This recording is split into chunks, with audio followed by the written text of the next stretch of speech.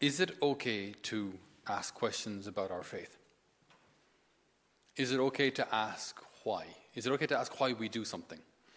I think not only is it okay to do so, I think it's absolutely essential that we ask, why do we do things? I think a lot of the issues we find in our church now are partly fruit of not asking why.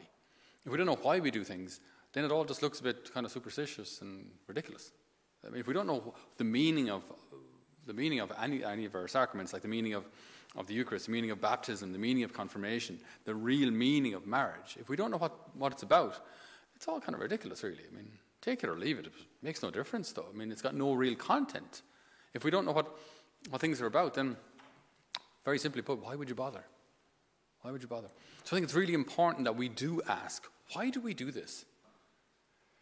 I think there may have been a tendency in the past to think that if I ask a question, I'm expressing doubt. So, Mammy, why do I have to go to Mass? Because you have to. There you go. Question resolved. Because you have to.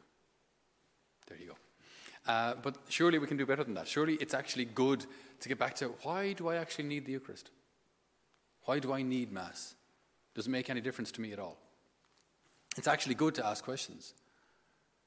If you can think of the beginning of the Gospel of Luke, where the Archangel Gabriel appears to two people, Zechariah and Mary, telling them more or less a similar message, that both will conceive, not Zechariah's not going to conceive, but his wife will conceive in a somewhat miraculous fashion, and Mary that she will conceive in a miraculous fashion. Okay, now, both do an interesting thing. Both ask a question afterwards. Mary asks, as we know, how can this come about since I'm a virgin? Or how can this come about since I have no knowledge of man? And the Archangel Gabriel replies, and it's all fairly friendly. Zechariah asks a similar question, but there's a key difference. And the reaction of the angel is quite different. Zechariah is struck down dumb until he eventually writes on the tablet, his name is John. What was it in Zechariah's question that was so different to Our Lady? Zechariah asks, how can I be sure of this? I'm an old man and my wife is well on in years. How can I be sure? So Our Lady asks, how can this come about since I'm a virgin? As in, I want to do your will. I know I'm called to be a virgin, and yet you're asking me to be a mom. How can I do both? I don't know how to do this. I want to do your will, though. Just show me how I can do both. I don't know how this works. Whereas Zechariah is looking for absolute surety, which when we come to the faith, it's something I'm not sure if we can demand of the Lord that he show us with absolute surety something. Why? Because I think there'll always be the need for faith, where we should absolutely ask questions of our faith. Okay, so let's just a simple little indication here. Here we have superstition.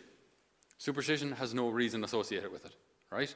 There's even a friend of mine who has some property, and he knows that he can never rent a house if the house has number 13. So it's simply, if most housing estates, I'm not sure, I've never lived in a housing estate, but I think in a lot of housing estates, it goes 11, 12, 14. Right? They skip house number 13. Now, I'm not 100% sure. Remember when we came to the year 2013, that was the year the number plates came in with 13.1, 13.2. Now, I'm not sure if that's coincidence or if just people didn't want 13 on their number plate, like insurance premiums would have gone through the roof, or I don't know. But just imagine from the perspective of reason. You see a black cat, and because of this black feline, your exams will go worse. Your investments might go down. You're more probable to have an accident because you saw a black cat.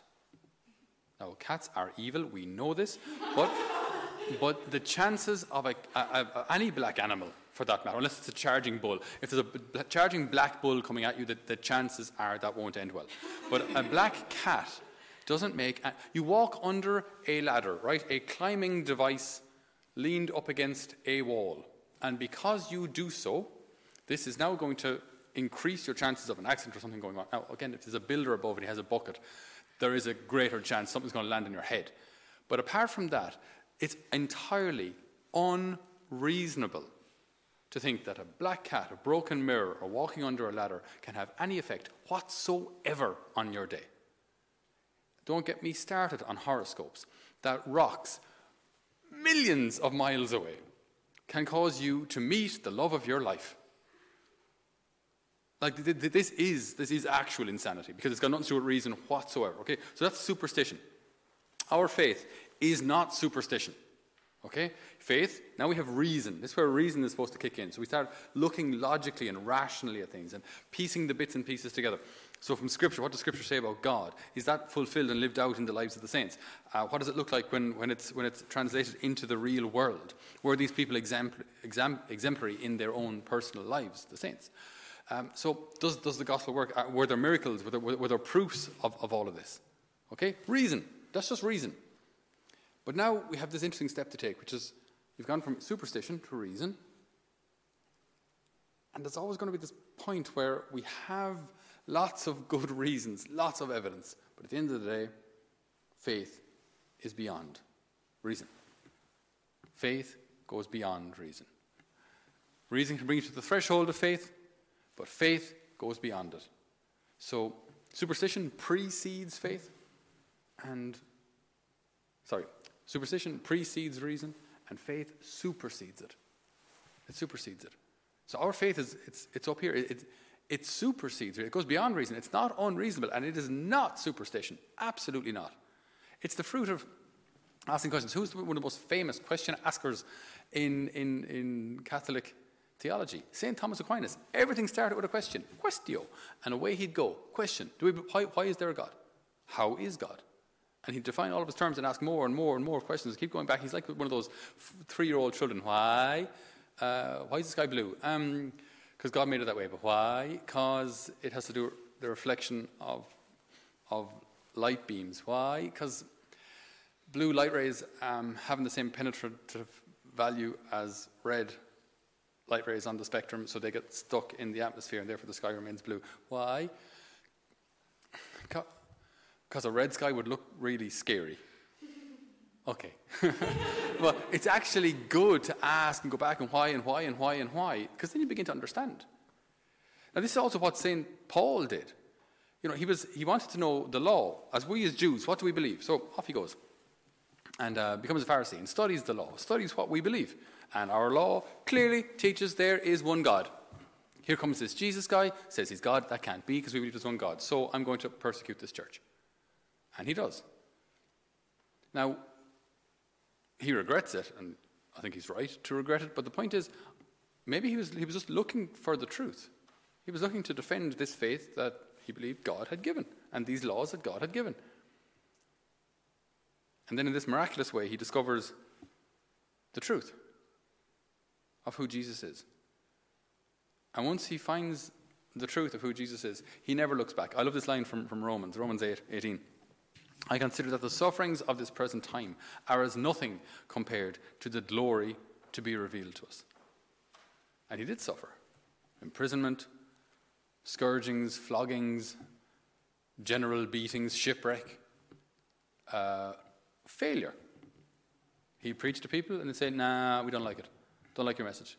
And just the general failure. I mean, I have this love of the Lord that I want to transmit to people, and I go and I give it everything, and they say, not interested.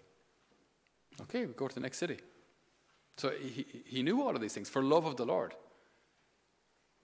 And it's wonderful to see how a mind that searches the truth, a heart that searches the truth, I think the Lord will always honor it. The Lord will reveal himself to a heart, a person who sincerely searches the truth.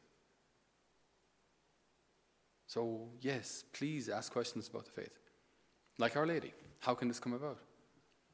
But not so much like Zechariah, who says, I have to know with surety or I'm not going to budge.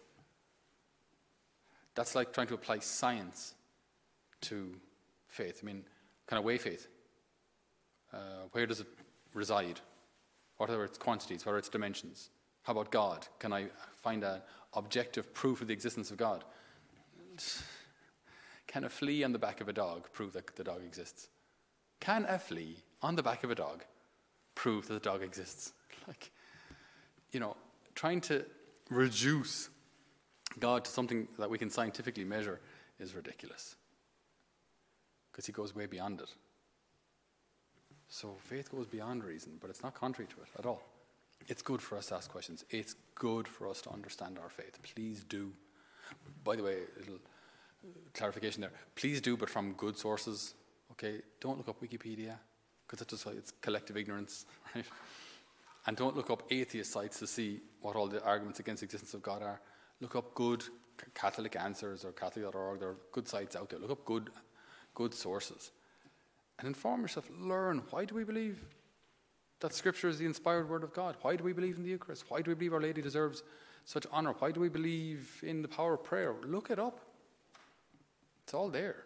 We've been doing this for 2,000 years. We know what we're doing. We know why. So on this day in which we remember the conversion of St. Paul, this great apostle to the Gentiles, this great man in search of the truth, may we, like him, find our answer and our peace in Jesus, who is the way, the truth, and the life.